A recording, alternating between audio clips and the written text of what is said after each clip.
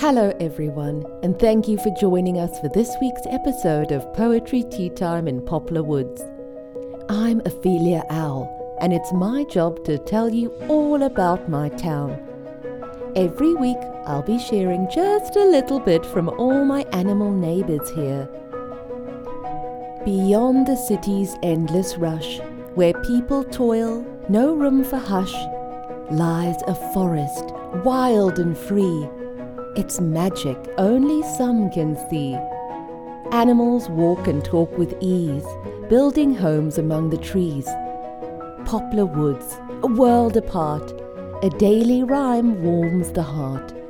For every creature, big and small, share poetry tea time, one and all.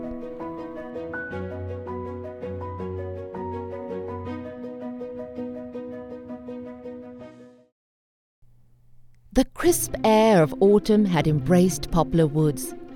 Leaves painted in hues of orange, red, and gold adorned the trees and paved the ground. The smell of baked apple pies and pumpkin tarts wafted in the wind, signaling the arrival of the most awaited event of the season, the autumn equinox.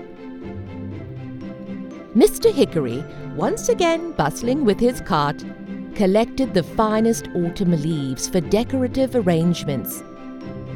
"The redder the better," he declared as he made his selections. Not far from him, the field mouse family was busy too. Mother Marigold Mouse was teaching her children, Daisy, Lily, and Daffodil, the art of crafting leaf wreaths. They selected the brightest and most beautiful leaves, arranging them in a circle and binding them together. "Look at this beautiful one!" Daisy cried as she reached down to pick up the treasure. "I found another yellow one over here," Lily chimed in. Daffodil had gathered all of her bright leaves already and was patiently stringing them together. Down at the pond, Henny Penny and Rupert, ever the meticulous pair, worked diligently. They placed lanterns filled with fireflies among the lily pads, creating a mesmerizing reflection on the water's surface. But this day wasn't without its hiccups. Edwin the Mole, having been tasked with setting up the central bonfire, had misplaced the stack of wood he'd gathered. It was his job to get things set so the entire town could enjoy the first warm fire of the season. It was a Poplar Woods tradition to bring in autumn together around the fire. Edwin paced back and forth until Rugby, Ruby, and Ralphie Rabbit came bounding over. Edwin, where is the wood?" Rugby asked. "Oh, I just seem to have misplaced it," Edwin said, quite worried. "Well, we can help you. It can't have wandered far," Ruby laughed. The friends searched around, through the trees and fallen leaves, until, thump! Rugby toppled over in a big pile of leaves. "Ouch!" he cried, and the others came running over. "Are you okay, Rugby?" Edwin called. "Yes, I'm okay. Good news is I found your wood," Rugby said. They all laughed a bit when they realized the missing wood was buried under a pile of leaves. And in no time they had quite a warm fire blazing. Have you ever lost something and almost lost hope of finding it? Or maybe had an important job you almost made a mistake with?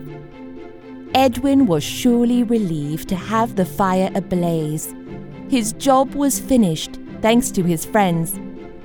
Edwin quietly made up a little poem as he joined his friends on a nearby log. He was often too shy to recite his poems, but that never stopped him from saying them quietly. "Ah, the task is done. At last it's true. The weight has lifted, skies are blue. Sweat and toil now behind, a sense of peace floods my mind."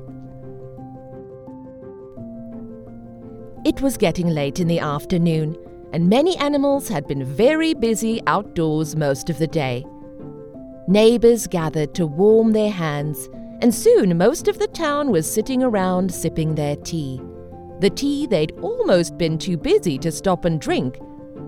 They settled, and it became the perfect setting for a better late than never poetry tea time.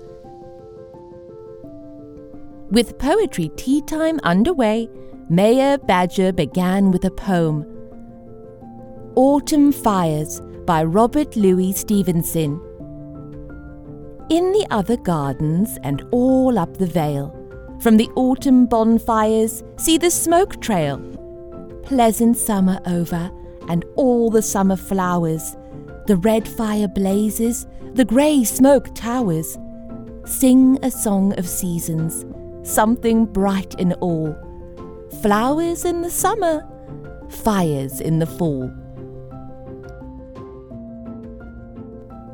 Daisy Mouse, with her tiny voice, started with a poem of her own. Golden leaves falling down, blanketing the earthly ground. Whispers of the past year gone, autumn's song, a gentle song. Everyone clapped politely, and then it was Ruby Rabbit's turn. Autumn leaves, cool and brisk, carry tales, if you only listen, of harvest moon and pumpkin pie, and starry clear night skies.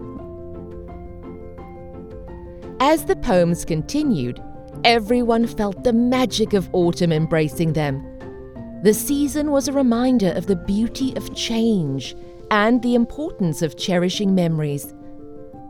The sun bid goodbye, and the sky wore a twilight hue. The animals still sat around the blazing fire. Their silhouettes danced in the golden glow, and a soft tune played on the evening breeze. Miss Mary Lou, with her voice as soft as a whispering leaf, read aloud one final poem. In the heart of the forest, the leaves start to fall. Golden and crimson, they answer the call. Autumn is here, with its cool, gentle sigh.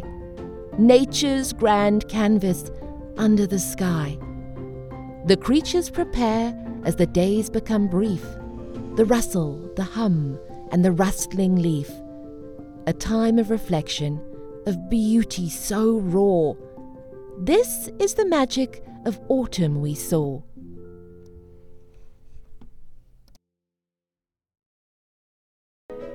Please join me, Ophelia Owl, next week in Poplar Woods for some new poetry and new adventures. Until then, I bid you farewell.